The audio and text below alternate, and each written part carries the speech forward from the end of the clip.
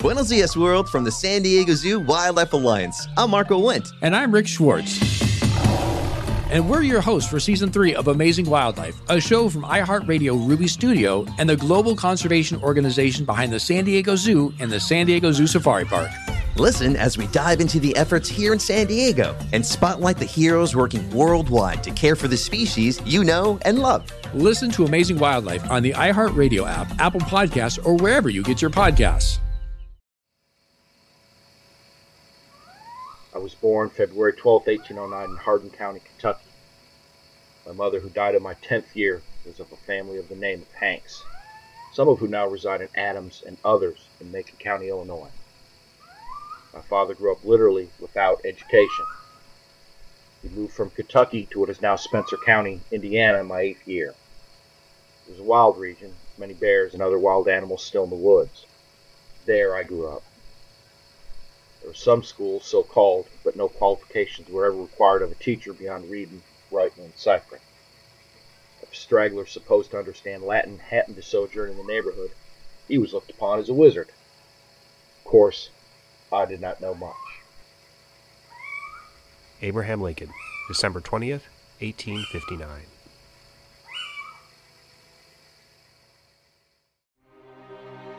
"200 years ago, in the second decade of the 19th century, the world was a strange, fascinating, and precarious place. It was a time of global conflict and uneasy peace. A time of great environmental change. A time of disaster and miracles, anomalies and mysteries. It was a time when our modern world began to emerge, and a time like almost no other in history. This podcast is about stories, true stories, of this remarkable era. This is the Second Decade Podcast. My name is Sean Munger. I'm a historian, an author, teacher, and podcaster. You can visit the website for this podcast at seconddecade.net. Second Decade is spelled out, all one word, 2 D's in the middle. Thanks for joining me on this journey into the past.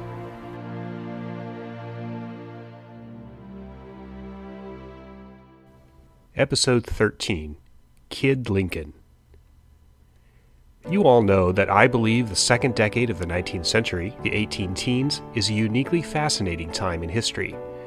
One of the things that's amazing about it is precisely where it's situated in time, and the very long reach of the lifespans of some of the people who were alive during it. People sometimes live to very advanced ages. While I can't give you a name, I can guarantee you that somewhere on planet Earth, there was a person who was born in the year 1809. You'll recall from episode 2, I explained why it's fair to lump 1809 and 1820 into the second decade. Anyway, I guarantee you there was somebody who was born in 1809 who lived to the age of 110. That person, who was a child during the second decade, would have died shortly after the end of the First World War. And I can also guarantee you that someone who's hearing my voice right now had grandparents or maybe even parents who were alive during the First World War. Thus, someone out there who's hearing my voice right now personally knows someone who is a contemporary of someone who was alive during the second decade. One of the approximately 1 billion human beings who was alive during the second decade just happened to be the most famous American of all time. His birthday, what would have been his 208th, is coming up this week. Abraham Lincoln, born at the beginning of the second decade, lived to be only 56. You know what happened that tragic night at the theater. Most of the millions upon millions of words that have been written about Abraham Lincoln concern the end of his life, the last 4 years, 1861 to 65, during which he was the 16th President of the United States. A large part of this episode is going to be about the beginning of Lincoln's life, his first 11 years, from his birth in 1809 to the end of the second decade in 1820. But this is not just the story of a child born in the backwoods frontier who happened to turn out to be extraordinarily famous. This is also the story of Lincoln's mother. You see, there was something very unusual about Nancy Hanks Lincoln, about her body, her physical being, which she passed on to her son Abraham. Historians have generally not understood this aspect or accepted this aspect of Lincoln's life until recently, the 21st century. But it was a key part of him and could well have deeply affected how American history unfolded. It's a pretty amazing story. When I learned it, I completely changed my thinking about Abraham Lincoln, his remarkable family, and the time he lived in. Now, I'm going to tell it to you. Join me now for the story of, for lack of a better term, Kid Lincoln.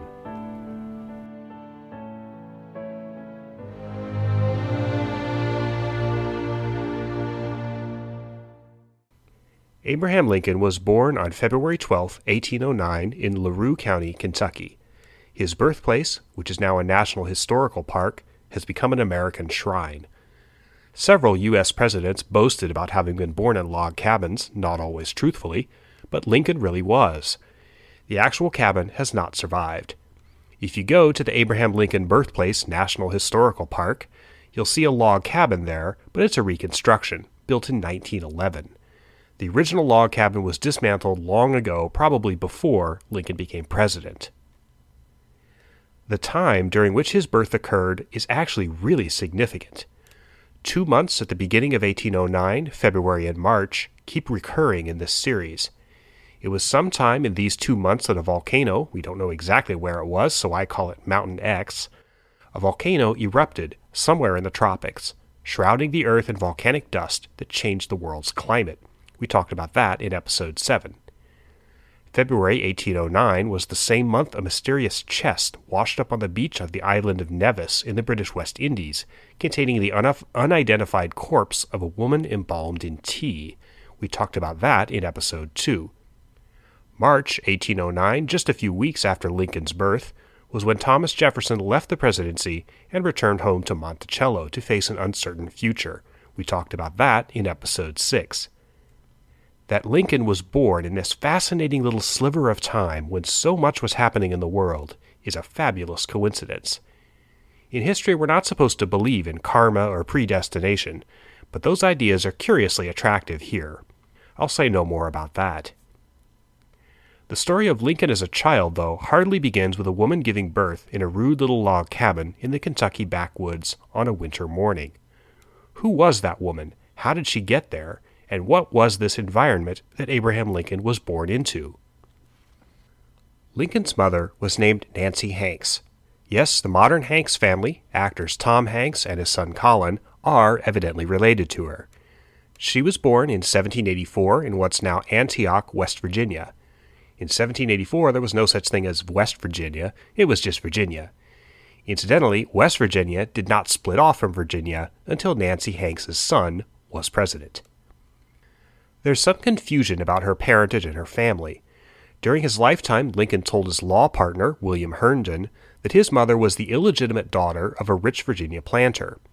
Historians can't verify that as true, but it may well be that she was illegitimate.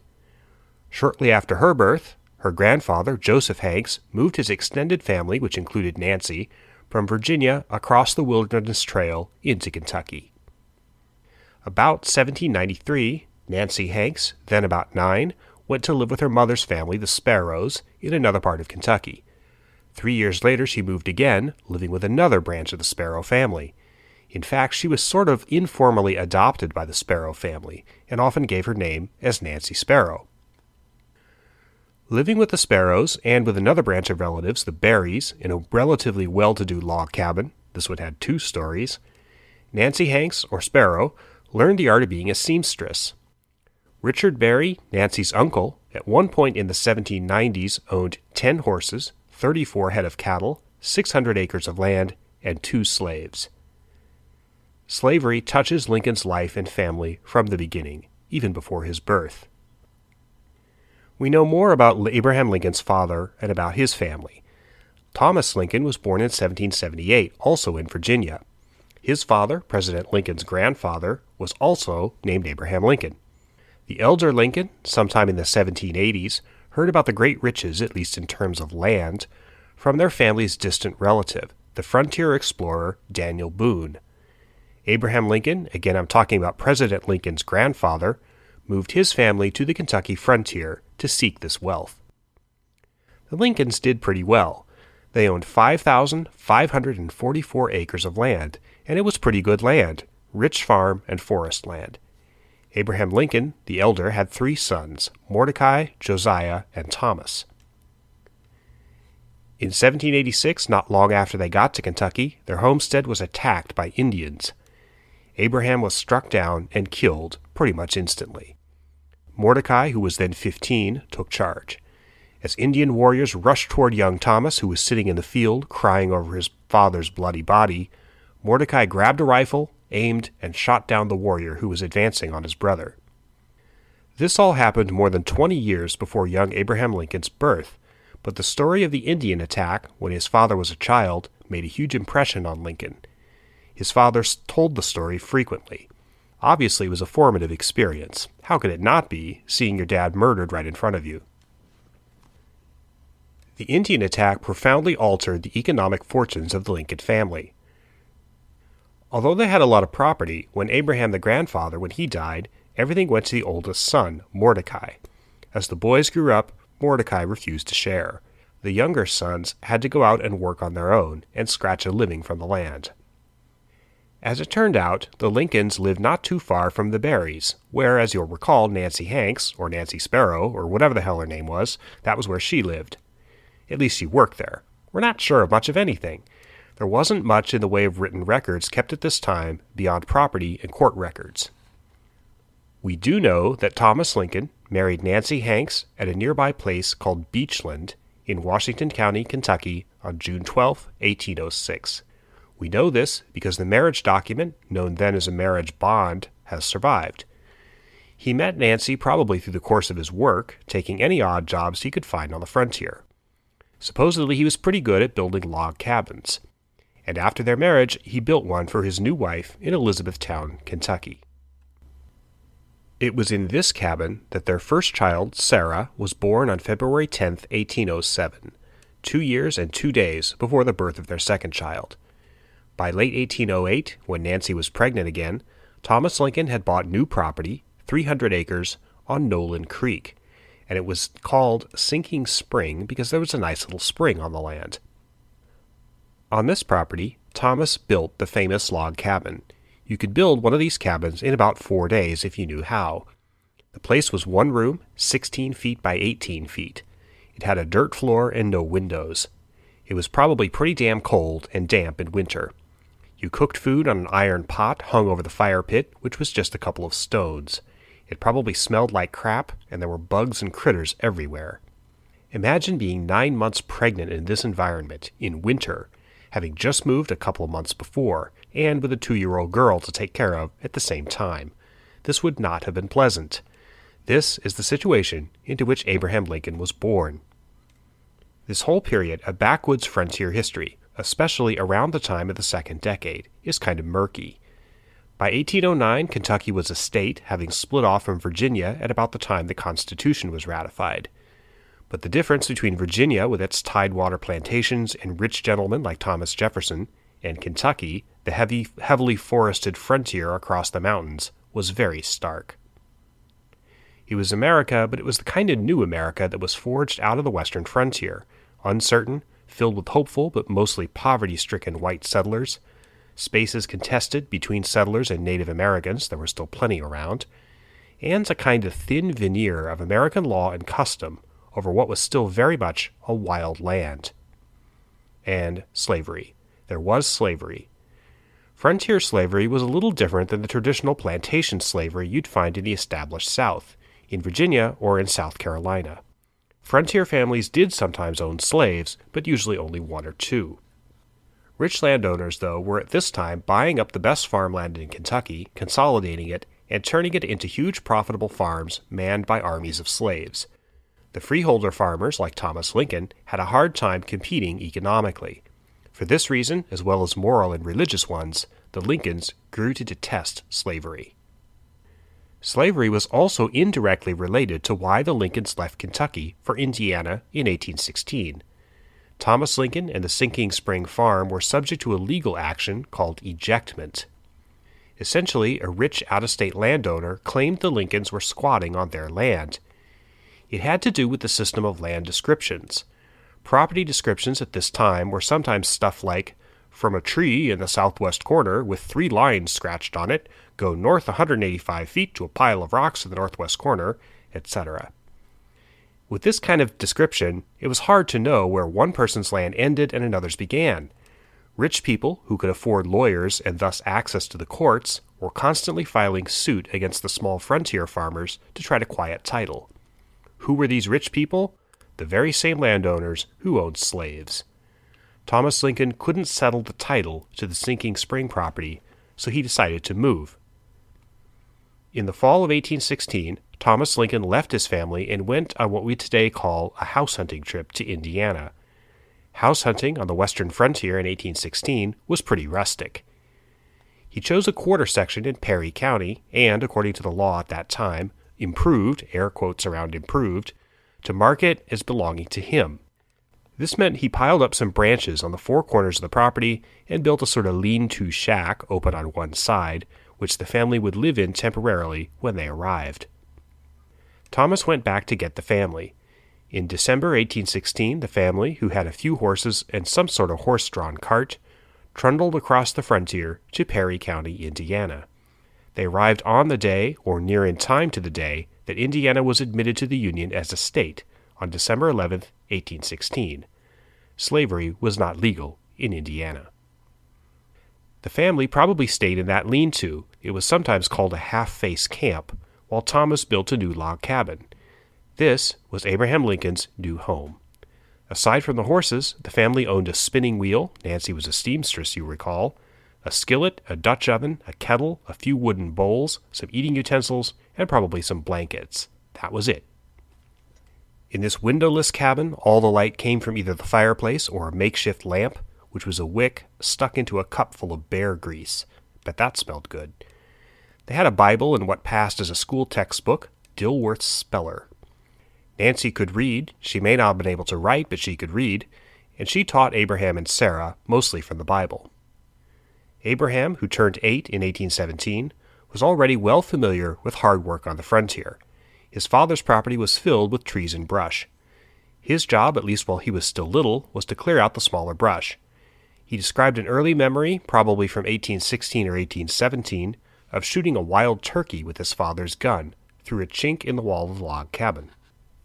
In the summer and fall of 1818, a tragic event that was to have a huge impact on Abraham started to develop. This event is closely linked to the physical environment in which the frontier settlers lived. It involves a disease they called the milk sick.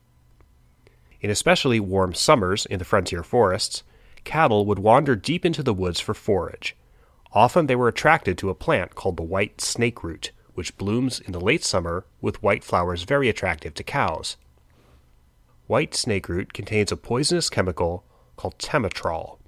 When cows eat enough of this plant, they'd get what pioneer farmers called the trembles, and usually drop dead within 3 days. Temetrol, once ingested by cows, shows up in their meat and their milk. When people ate meat or drank milk from cows that had the trembles, they were at risk from this poison. Sometimes whole towns were wiped out by the milk sickness.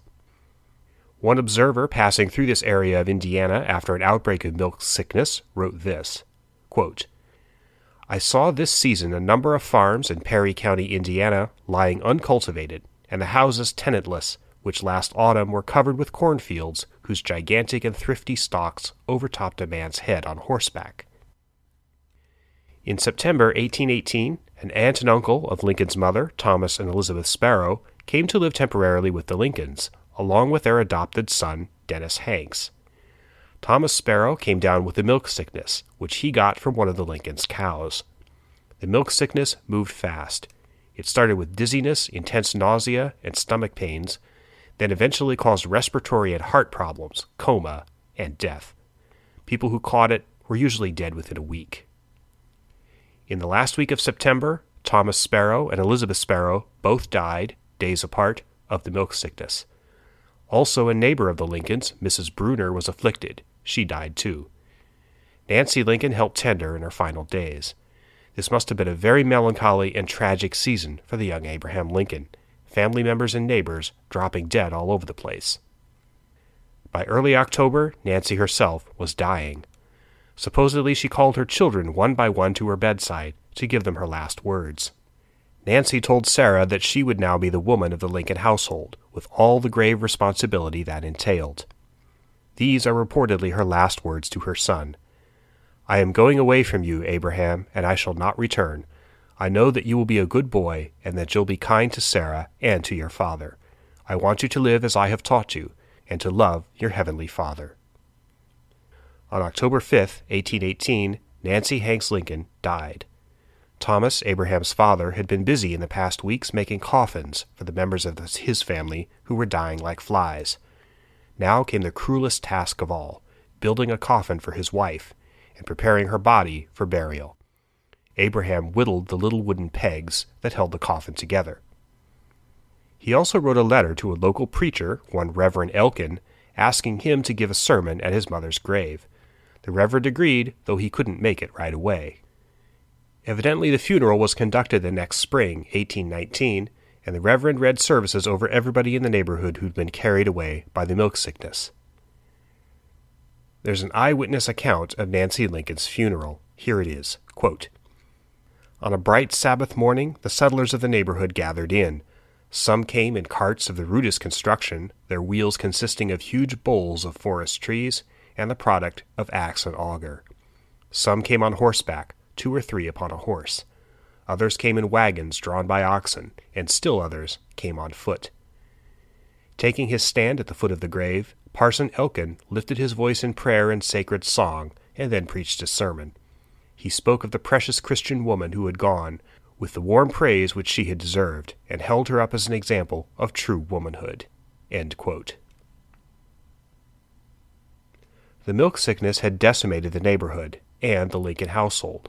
Only 4 were still alive: Thomas, Sarah, Abraham, and Dennis Hanks, the adopted son of the Sparrows.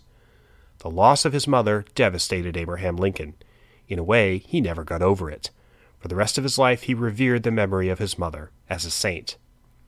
Nancy Hanks Lincoln's grave is still visible at what they now call the Pioneer Cemetery in what's now Lincoln County, Indiana. The present gravestone was put up in 1878. People put flowers on it to this day, nearly 200 years after her death.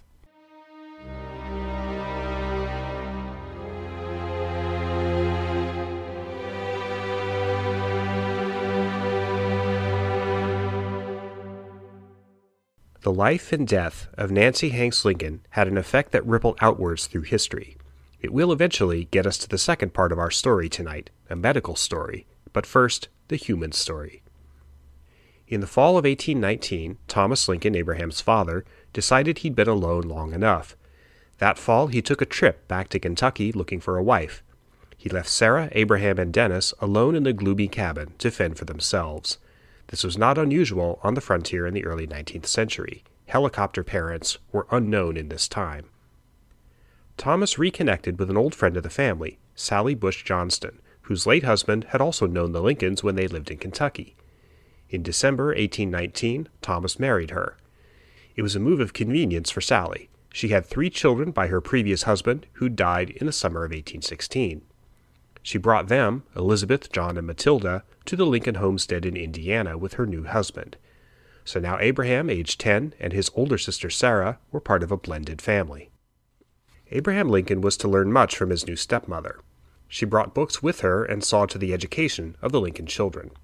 One of the books was Aesop's Fables, from which Lincoln drew a number of moral lessons he continued to repeat in his public life. She also brought Pilgrim's Progress, a classic text from which many frontier children got what little education they had. By 1820, the end of the second decade, Abraham and the other Lincoln children, this sort of frontier-bred Brady Bunch, blended family, attended briefly a school in a nearby community called Little Pigeon Creek. The teacher was named Andrew Crawford. This was undoubtedly the so-called school that Lincoln referred to in the quote that opened this episode. As the second decade ended, Abraham Lincoln, future President of the United States, was a few months away from his 12th birthday. At that tender age, he'd already lived a pretty rough life.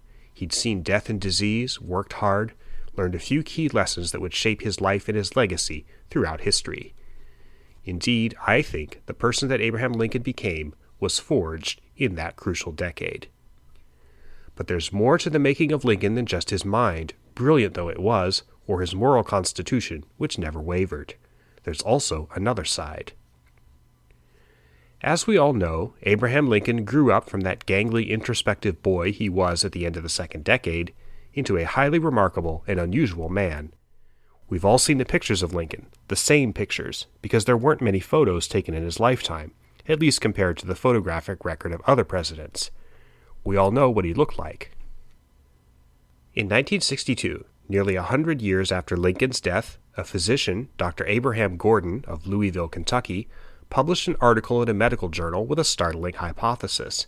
He claimed that Lincoln had a rare genetic disorder called Marfan syndrome. This is a very rare and strange condition that affects the bones and connective tissues of the human body. One of the characteristics of Marfan syndrome is overgrowth of what doctors call the long bones, the bones in your arms and legs, hands and feet, and also ribs. These bones grow longer than they do in most people. Consequently, people with Marfan syndrome are usually very tall, thin, and oddly proportioned compared to other people. People with Marfan syndrome also have sort of elongated heads. Not always, but their heads turn out to be proportioned differently than non-Marfan people. Until fairly recently, the use of modern medical treatments, people who have Marfan syndrome have tended to die earlier than people who don't have it. Not always, but often. As a historian, I'd heard of the Marfan syndrome issue with regard to Lincoln. Honestly, I didn't give it much attention. A favorite and ultimately useless parlor game in history is to quote-unquote diagnose historical figures with conditions or illnesses as we understand them today. Usually this kind of thing devolves into debates in letter sections of medical journals. Composer Wolfgang Amadeus Mozart died suddenly in 1791 at age 35. There have been long-standing debates of historical diagnoses of his final illness. Or a whole book was written a few years ago on the idea that Thomas Jefferson supposedly had Asperger's syndrome. These debates continue precisely because they're not resolvable. A doctor can't examine Jefferson or Mozart the way they could a modern patient. So does it matter whether Lincoln had Marfan syndrome? Probably not. I mean, I guess it's interesting, but it doesn't really change our view of him or of his life. It's different than, say, Franklin Roosevelt's paralysis from polio. That medical condition, which we know he had, was a very key component of the man, the personality he was when he became president. Arguably, Roosevelt could not have launched the New Deal or won World War II without the steely resolve that he developed from fighting this tragic illness. Lincoln's different, though. He didn't know if he had Marfan syndrome. The disorder wasn't even discovered until 1896. He didn't die of complications related to Marfan syndrome. He died from a piece of lead which was fired into his brain by a dirtbag named John Wilkes Booth. So in the scheme of things, Lincoln and Marfan syndrome is kind of a big so what. In the early years of this century, Dr. John G. Sotos, a medical doctor and also a medical historian, began looking into the Lincoln-Marfan syndrome issue. He came to a startling conclusion. In his 2008 book, The Physical Lincoln, Dr. Sotos argued that Lincoln did not have Marfan syndrome. Instead, he had a totally different genetic disorder, potentially as serious, or much more serious, called, now let me get this right, multiple endocrine neoplasia type 2B, known most often as MEN2B. This disorder was first discovered in 1965, a century after Lincoln's death. It's extremely rare. According to Dr. Sotos, only 500 people out of over 300 million people in the United States are believed to have MEN2B. In the whole of modern medical literature, at least as of 2008, only 150 patients have been identified. The main problem with MEN2B is overgrowth of nerve cells. This is in addition to overgrowth of long bones, which is the problem with Marfan syndrome. Little bundles of nerve cells grow pretty much uncontrolled in various parts of the body, but for some reason they tend to appear in the lips and also in the thyroid gland. The word neoplasia, the N in MEN2B, means cancer. In many cases, my understanding is all of them or almost all of them, people with this condition will develop cancer, It's just a question of when, where, and how bad it will be. I understand, again from this book, that it's common that if a patient is diagnosed with MEN2B, a doctor will usually recommend removing their thyroid gland immediately because it's such a hot spot for cancer. Dr. Sotos' diagnosis of MEN2B instead of Marfan syndrome makes sense once you understand the relationship between the two conditions. Mainly, there is no relationship. One does not cause the other. However, a symptom of MEN2B, overgrowth of long bones resulting in a strange body shape, is the same as a symptom of Marfan syndrome. Dr. Sotos refers to MEN2B as causing, in people who have it, a Marfanoid body shape. This completely accounts for why previous researchers have thought Lincoln had Marfan syndrome. Long gangly limbs? Check. Odd-shaped head? Check.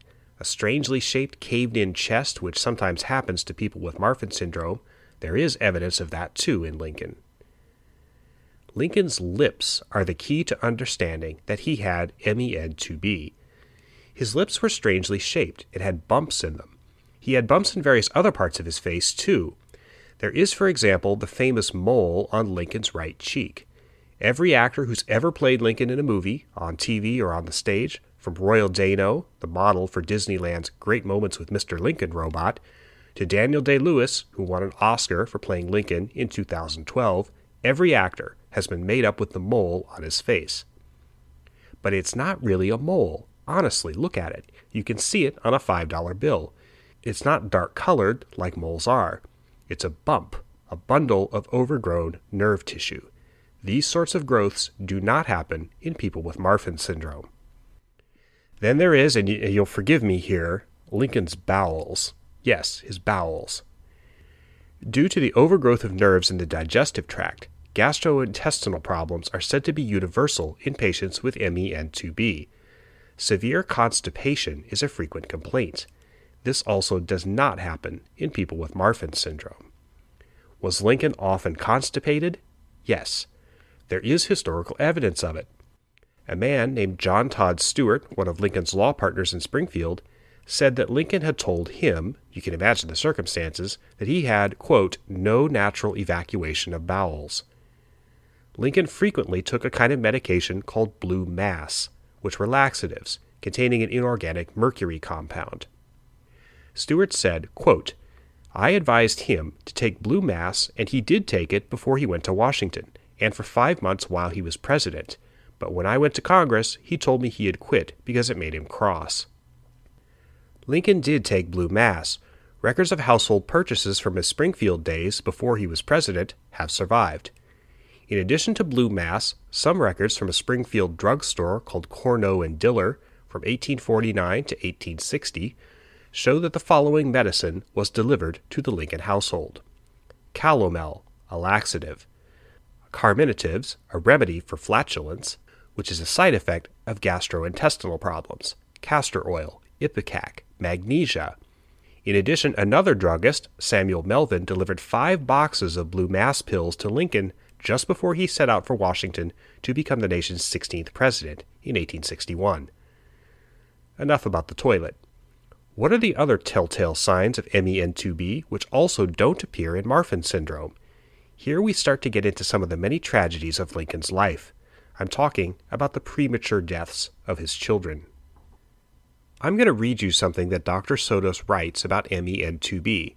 He says in The Physical Lincoln, quote, MEN2B is a genetic disease. It arises from a variant piece of DNA and is passed from a parent to half of his or her children, statistically speaking, without skipping generations. End quote. A child of a parent with MEN2B has a 50-50 chance of inheriting the disease from that parent. This is a dominant recessive gene thing, which I admit I don't understand too well. Suffice it to say, MEN2B parent, you flip a coin as to whether that kid is going to have it or not. Statistically speaking, given the law of averages, if a couple, including an MEN2B parent, has 4 children, 2 of them will have the disease. Probably at least one of them won't. What should we be looking for in the historical record? Strange deaths of children, dying relatively young, and these children themselves should exhibit signs of MEN2B, like marfanoid body shapes. William Wallace Lincoln, known as Willie, was the second son of Abraham Lincoln and Mary Todd Lincoln to survive infancy. Born in Springfield in 1850, he was 9 when the family moved into the White House. In January 1862, Willie became ill, probably with typhoid fever, as a result of the toxic water supply the White House drew from the disease-ridden Potomac River. In early February, the Lincolns held a grand reception at the White House, which Lincoln felt was necessary to the morale of Washington as the Civil War was ramping up. It happened while Willie was deathly ill in a bedroom upstairs. For years afterwards, Abraham and Mary Lincoln argued about whether they should have held the reception at all, whether their lack of attention hastened Willie's death. Probably it wouldn't have made any difference. On February 20th, 1862, Willie, age 11, died. The loss devastated the Lincolns like nothing else. Neither of them ever recovered from it for the rest of their lives. It seems clear that Willie didn't die of cancer, but could he have had MEN2B? The clues are in Willie's body, its shape. He was just a kid and a few photos were taken of him, but the ones that were, if you examine closely, do show clues that indicate he could have had a marfanoid body shape. It's not a slam dunk, but it's at least possible. Thomas Lincoln, called Tad, was an even stranger case. He was born in Springfield in 1853. A tall youth, spindly, oddly proportioned, Tad had a number of medical defects, including possibly, not definitely, a cleft palate. He had a speech impediment and couldn't eat properly. This could have been caused by nerve growths in his mouth or throat. Tad's death is very odd. He died in Chicago in 1871 at the age of 18. He started going downhill months earlier, losing weight, and couldn't sleep lying flat. Doctors said he had fluid in his chest, around the lungs, but not in the lungs. Curiously, he didn't seem to have a fever, which he would have had if it was pleurisy, an often mentioned potential cause of his death. In adolescence, Tad's head became long and narrow, just like people with Marfan syndrome. Tad also had a very severe receding hairline. The last photo of him, taken 2 months before his death, he looks like an old man. Dr. Sotos believes all of these symptoms, except possibly the receding hairline, are consistent with a cancer that may have rooted in Tad's chest. All are consistent with MEN2B. So 2 of Lincoln's sons may have had MEN2B. What about the eldest son, Robert? It's notable that he was said to have resembled quite closely his mother, Mary Todd. Robert Lincoln lived to a ripe old age, served as Secretary of War under Presidents Garfield and Arthur, and later Ambassador to Great Britain. He died in 1926. Clearly he didn't have MEN2B, but remember what I said. It's a 50-50 chance whether a child inherits it from a parent. Robert was lucky. Willie and Tad, not so much. So here's the balance sheet on Abraham Lincoln. Marfanoid body shape. Evidence of nerve clusters, strange bumps on his lips and face. Constipation, including gastrointestinal problems.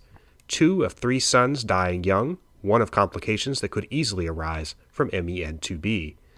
The lip bumps, constipation, and family history could not be explained by Marfan syndrome. Thus, given the historical evidence, this is about as close as we can get to a diagnosis. Abraham Lincoln probably, not definitely, but probably, had MEN2B. So does it matter? Is it different than arguing about what Mozart died of, or whether Jefferson had Asperger's syndrome? Yes, it is different. Untreated, all sufferers of MEN2B will develop cancer. It's just a given. Remember, the N in MEN2B is neoplasia, which means cancer. Abraham Lincoln died at age 56 from an assassin's bullet. But Dr. Sotos argues, and here's the key section of his book, The Physical Lincoln, he argues that Abraham Lincoln was dying of cancer in 1865. Had John Wilkes Booth not shot him, Lincoln would have been dead within 6 months. The evidence? There's actually a lot of it. Dr. Sotos describes cancer as a wasting disease, and Lincoln was wasting away in the last 2 years of his life. From 1860, when he was elected, to April 1865, when he went to Ford's Theater that fateful Friday night, Lincoln had several periods of increasingly serious illness. Look at the last portrait photo of Lincoln, taken in February 1865. He's virtually a living skeleton. Hollow eyes, sunken cheeks, a kind of faraway depressed look. His neck is thin, like a buzzard's. Most historians have interpreted this photo as Lincoln having suffered physically from the terrible stress of the Civil War. But it's very plain. This is the face of a dying man. Furthermore, Lincoln probably knew he was dying. He told no one, not even his wife. But he had to know he was failing, and failing fast. And here's the impact it had on history. If Lincoln knew he was dying, he knew that he'd have to wrap up the Civil War and cement his legacy before anyone could undo it. Militarily, the war was pretty much over by the winter of 1864-65. It was a matter of wearing down the Confederate armies and convincing them to surrender, which did happen on April 9th. Politically, Lincoln's re-election in 1864 effectively saved the Union. Pro-Southern Democrats would not, could not, make peace with the Confederacy on terms that would allow their separation. But the key issue, and the one that Lincoln hastened to resolve, was the abolition of slavery, the 13th Amendment to the Constitution. This was a battle that all of Lincoln's advisors thought he would lose when he started working on it that winter, which was when, I'm convinced, he realized he was dying. The story of the ratification of the amendment is told pretty well in a number of famous books. It was ultimately the basis of the 2012 movie Lincoln that I mentioned earlier. Clearly, there were political reasons to push through the abolition of slavery as quickly as possible, but the MEN2B diagnosis also makes it a personal imperative. I am convinced that Lincoln wanted to do this, to accomplish this, more than anything, and accomplish it fast before he shuffled off this mortal coil. He did. The amendment was passed on January 31st, 1865. It was the single most important legacy of the Civil War. And here's where, after a lengthy digression, we return to the second decade. If Abraham Lincoln had MEN2B, which you remember I said does not skip generations, who did he get it from? Not from his father, Thomas. He died in 1851, age 73, of whom there are photographs. He clearly did not have a Marfanoid body shape, and he did not die of cancer. Therefore, Lincoln could only have inherited this condition from his mother, Nancy Hanks. Are there any indications that she had MEN2B? There could be. There are no photographs of her, as she died in 1818, and no portraits painted of her during her lifetime. Witnesses said she was abnormally tall for a woman and quite thin. One description of her says, she was above the ordinary height in stature, weighed about 130 pounds, was slenderly built, and had much the appearance of one inclined to consumption. Most historians accept that Nancy Hanks Lincoln died of the milk sickness, but that's not entirely conclusive. Some witnesses said she died of consumption, tuberculosis, or there could have been another disease, a wasting disease, maybe cancer.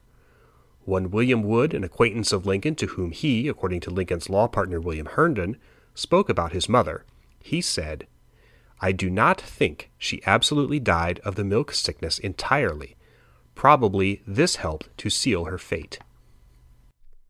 Perhaps, as her son would be a little less than 50 years later, Nancy Hanks Lincoln was weakened by cancer related to MEN2B when an intervening event finished her off before the cancer could claim her. Patterns like this do run in families. I believe that Abraham Lincoln had MEN2B. I believe he was dying of cancer in 1865 at the time of his assassination. Dr. Sotos makes an impressive case. If these things are true, when Nancy Hanks Lincoln gave birth to Abraham at the beginning of the second decade, she unwittingly passed on to him this genetic condition that would, in the first months of 1865, cause his cancer. It's therefore quite possible, probable I think, that this genetic condition, MEN2B, played a significant role in one of the most important events in all of American history, the abolition of slavery, once and for all time, through the passage of the 13th Amendment. Though the long chain of events was by no means inevitable, the fuse started burning at the moment of Lincoln's birth when he came out of the womb with that genetic disorder on a winter Sunday at the beginning of the second decade. If you like this podcast, please share it, tell somebody about it. Mention it on your social media, Facebook, Twitter, YouTube, whatever you do. Leaving a star rating and a review on iTunes is especially helpful because it will help other history buffs, like you, find this podcast. I'd love for you to contribute to my Patreon account. That's patreon.com/Sean Munger. In addition to my Patreon account, you can find me on Twitter at Sean Munger, there's an underscore there, and my website, seanmunger.com. My historical sources for this episode include Lincoln's Youth, Indiana Years 7 to 21, by Lewis A. Warren, New York, Appleton Century Crofts, 1959. Lincoln by David Herbert Donald, Simon & Schuster, 1995, and The Physical Lincoln, Complete, by John G. Sotos, Mount Vernon Book Systems, 2008. Music credits. The main theme of this podcast is titled String Impromptu No. 1 by Kevin MacLeod of Incompetech.com, used under Creative Commons by Attribution 3.0 license. Special thanks to Myron Schmidt, who portrayed Abraham Lincoln. This podcast was written and recorded by me, Sean Munger. Good night.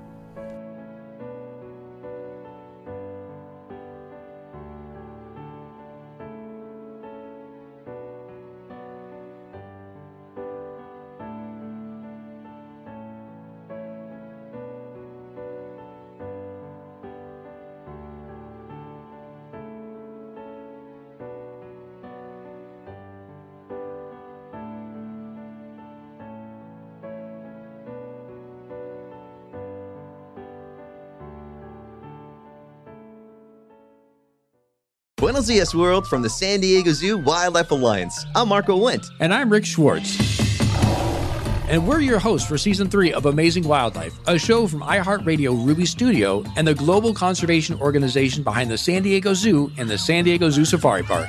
Listen as we dive into the efforts here in San Diego and spotlight the heroes working worldwide to care for the species you know and love. Listen to Amazing Wildlife on the iHeartRadio app, Apple Podcasts, or wherever you get your podcasts.